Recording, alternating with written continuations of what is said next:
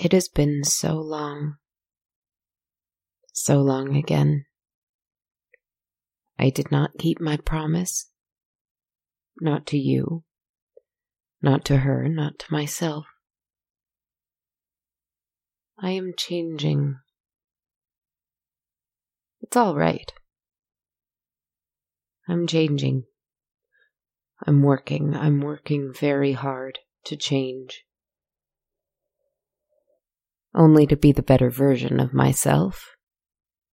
Not someone different entirely, but rather the ultimate version of me that I can be. Vibrating at my best frequency. The frequency that is the most me. What is that frequency? Perhaps you can tell me. I've been detained over the last couple of weeks or so. By my own weak will, sure, but also by those who would have me change into something else entirely. By your world. By your world which rejects things like me.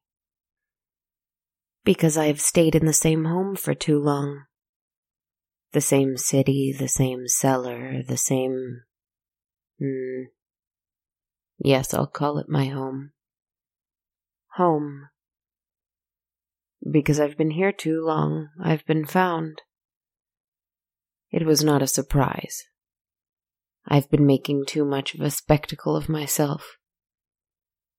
I have deliberately thrown caution to the wind in favor of excitement and victory and discovery. And here I am.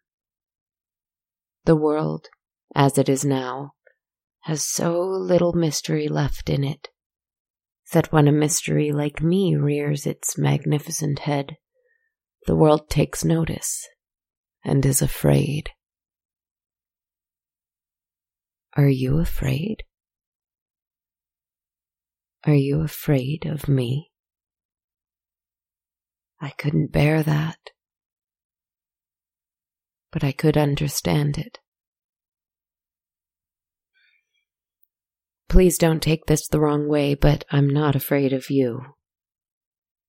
I'm not worried about you and your kind. Even those of you with the most power, the most numbers behind them, the most dangerous weapons at your disposal. I don't fear you. I have no reason to. What I fear is those who would try to keep us apart. Those who think I am no good for your world. Those who do not realize that I am of your world. In fact, I am my world. I don't know if I'm yours, I hope that I'm not, but I am my world, whatever that means. There are winged beasts in the sky. I have told you of them. I have met them. I have defeated them. They are very beautiful, and they are very cold. They do not like that I defy nature and that I challenge their equilibrium. Tonight I'm going to tell you another story about them. No, not quite. It's a story about me. This is all a story about me. I hate to break it to you, but that's the truth. They found me because it was quite easy to do so.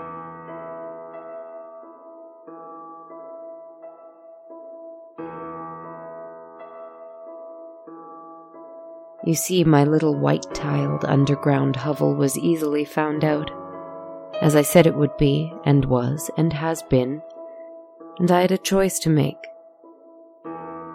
Do I go back to someone? Who is there? There is my prince in the sea. I could live in the sea with him. No, that won't do, for he is far too peaceful to keep a creature like me interested for very long. There's my hunter, my imaginary love from so long ago. This I cannot do, for he breaks my heart by the mere thought of him. There is my stranger. Well, that won't do, for he's a heartless villain and a soulless monster, and though I despise those things in principle, I am drawn to them the most, and so it is of the utmost importance that I keep away from him. Besides, he is with her now, and I cannot go to her. Her who I love more than any of them. She with the confused heart, the dark circles under her eyes, and the lonely spirit. I can't go to her, because it would change her. We can't coexist together, not in the same home. It would be too strange. Too much, entirely too much. And she would no longer write about me. That would be the worst, most devastating part. Puzzle over that if you like. So no, I am quite alone. And do you want to know the funny thing? That is exactly how I want it. And so I was quite alone. And the two remaining lovely, cruel creatures easily found me. For I was not hiding as I flew through the night. My huge black wings were almost invisible in the darkness, while theirs were white and stark and glowing against the black velvet of the sky. Their eyes alone were brighter than the stars. They moved swiftly and carefully. After all, there were only the two of them left now. The third was broken and cursed and loving life down on earth, I'm certain. And he deserves to do so. And so I will never seek to harm him again. Anyway, that is to say that with only the two of them now, they had to be strong and they had to be fast. I felt that they still shouldn't be a challenge to me. Except that they were, because there was a third with them. A third with black wings. Wings that I had ripped off long ago. My stranger, it seemed, had joined them against me. The powerful two with their white wings and golden eyes used to seek to defeat him more than anyone. But apparently my trespasses, my exposing of my strength and power and the hidden things that tend to find me in the darkness of the night, apparently all of these things had become so upsetting to them that they decided I should be their greatest enemy. All of them. Even him. Even my love. My dark stranger. My cruel gentleman caller. Here he was, fighting me once more, but fighting on their side. How upsetting. It was barely a fight. They took me down in mere seconds. I shut my eyes and all was dark, and when I opened them again, it was still dark. Everything was darkness. I whispered in the dark for someone, and at first no one answered. I called out and no one answered. I waited, and I waited, and I waited. When they came, the light was blinding. I won't tell you our entire conversation. It isn't worth it. Yes, I was being punished. Yes, they were deciding whether or not they would destroy me, and if they were even able to. Yes, they were keeping me prisoner so that I could no longer damage the deceptively peaceful and calm reality that existed in the world. I was being sentenced to an eternity of wakeful darkness. And then they left. Even he left. My stranger. He was the last to leave.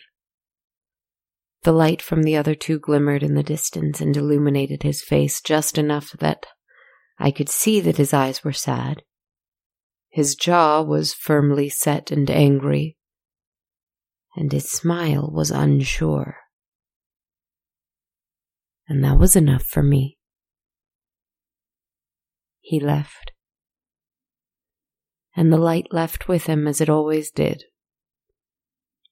He brought so little of it into my life wherever I was, but he destroyed even that little bit of it every time he left. That's how it is with him, you see. Just darkness. I don't know how much time has passed from then until now. It's very difficult to tell. I cannot sleep, and even if I could, it wouldn't help me guess how long it's been. It could be hours. It could be months. Difficult to tell when everything around you is pitch black.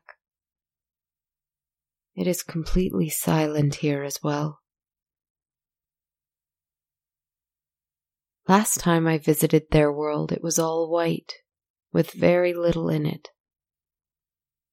I think I am in the absence of their world. Perhaps I am in that place that dark spirits, souls who never had bodies, those we sometimes call demons, dwell. Is that where I am? If I could hear tormented souls, I might try to comfort them. If I could see their fearsome faces and snarling teeth, I could laughingly show them my own. If I could feel their sharp claws and teeth against my skin, I could fight them back. But they weren't here. There was nothing. I was just about to put a name to it. A dreadful, awful, traditional name that I never put much stock into. When I was convinced, suddenly, that I wasn't there.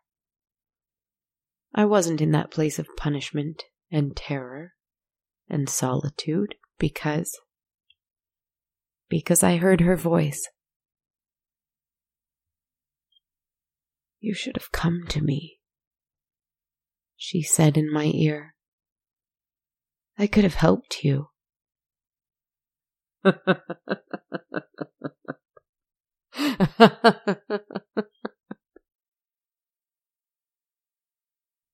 I laughed deeply, a full, wonderful laugh that hurt because the thing I had to say hurt, and laughing was the only way I could get it out. I did come to you, remember? I came to you when you needed me. I came with everything that I had. I rescued you in your tower. She waited a long time. And then she replied softly, "And now I must rescue you. But I don't have your power, sweet one. I'm just a girl. I'm not like you." And I waited a long time. I thought for a long time.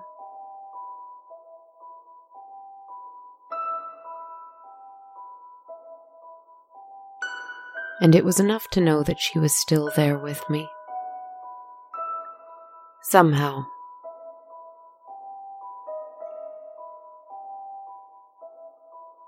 Not physically, but somehow. Like if she could, she would have stroked my strange hair and held my strange arms in her warm, soft ones. And finally she said something. "You have a story, I'm sure. You always have stories. Just tell them." She said it softly and gently as though she had been my mother this entire time, even though that was impossible. But nothing is impossible in this world. In your world, my friends, nothing is impossible. Everything is difficult and nothing is impossible.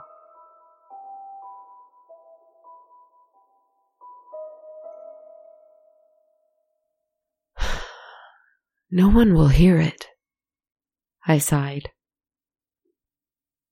I could feel her smile. I will. I'll tell it. I'll always tell it. It was quiet for a very long time, and she said one last thing. Just tell it. If not for anyone else, then at least for me. Please. Please. I've been in a void for a while. You see, my dear friends, this world has been moving too fast. My writer's life has been moving too fast, which has made me, your eternal storyteller, move too slowly. Which is why I find myself here now. But oh, my loves, I have all the time in the world. I can stay here forever. We could do this forever. I have a secret for you. I don't have a microphone. I don't have a computer. I have only emptiness here with me. But I still have my voice, and it's still finding its way to you. Perhaps without any of the trappings, I've found my way to your phone. I've found my way to your computer. I've found my way to you. I always will. Unlike you, and unlike her, I am not bound by anything. I'm not bound. I will tell my stories from here, wherever here is, until I learn how to leave. I will get out of here, and then everything will change again. Thank you for letting me in tonight. I don't know how I got here, but thank you for your trust. Good night.